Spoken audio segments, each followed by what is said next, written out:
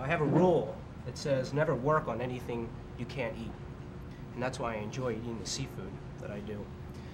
But oysters and clams and scallops all become very important in the human food chain. And out here in New London, Connecticut, we've become known for our love of seafood like oysters. Evan Ward is a biologist who has more than a gastronomic interest in seafood. If I'm eating this animal, I want to know what it is eating. I'm most interested in how they feed and also what they're feeding on, what they're rejecting and what they're actually ingesting. Bivalves eat predominantly phytoplankton, the plants of the sea. And if you look at these different groups, oysters and clams and scallops, each has a slightly different gill structure, and they feed in slightly different ways. So it's important to study them individually as individual organisms.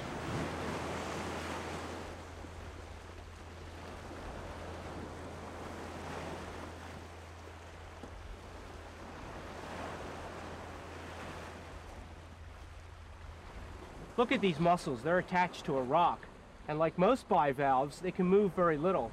Unlike fishes and copepods, which can graze in one location and then if the food gets scarce, they can move to another location, bivalves are more or less at the mercy of the waves that roll over them. To view the feeding structures, you need to look inside.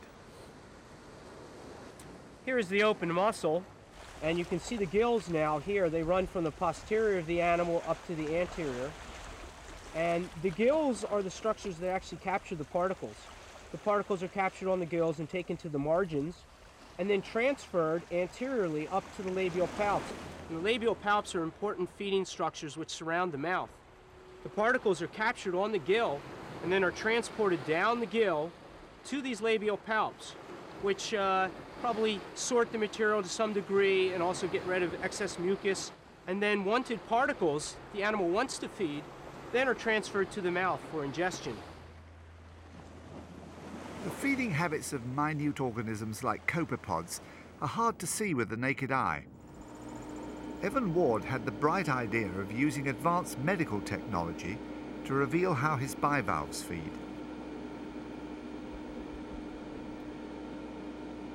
Here's the endoscope here. This is the rod lens, which is attached to the endoscope. This is actually the insertion probe, which goes into the animal.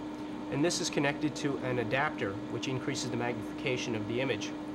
The light for the endoscope comes from a light box. It provides cold light at the end of the endoscope, so there's no heat involved, no heat to disturb the animal.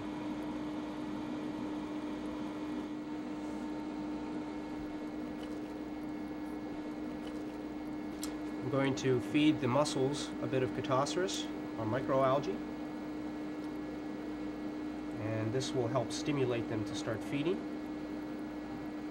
And then we'll be able to visualize the gill and the capture process on the gills.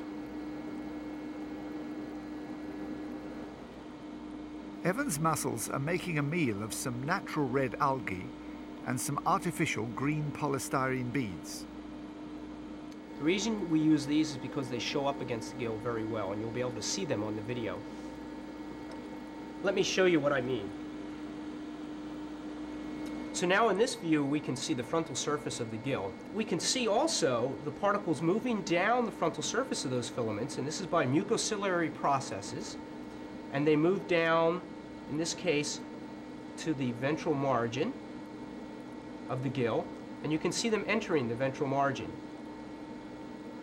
And as they enter the ventral margin of the gill, that's the ventral food tract that they enter, or food groove, they're incorporated into a mucus string.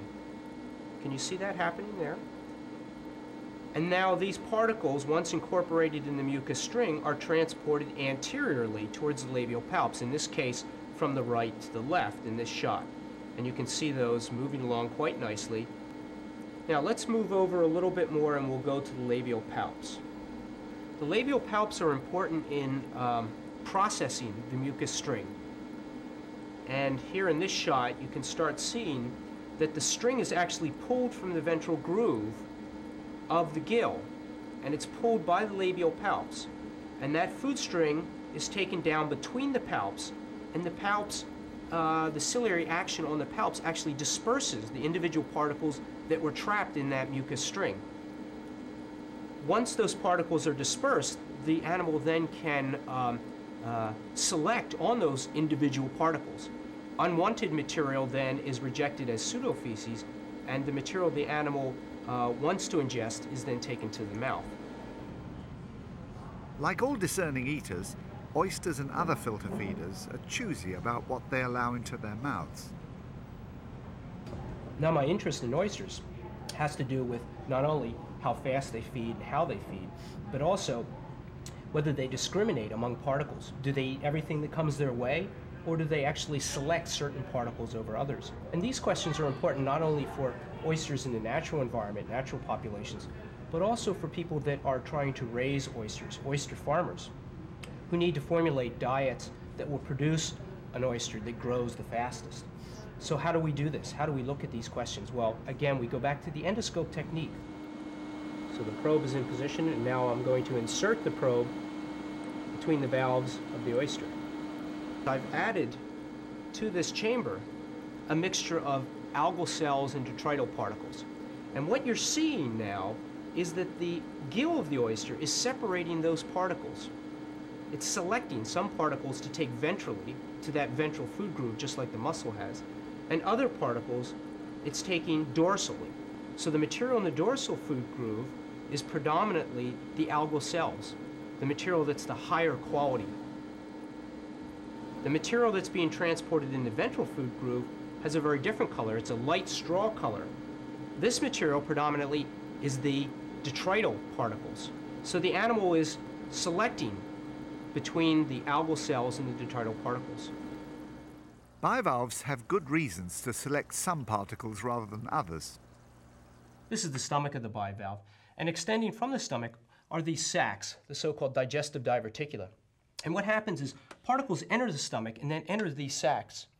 And once these sacs are filled, no additional particles can enter until the digestive cycle of this sac is completed, which can take between 9 to 11 hours, sometimes even more.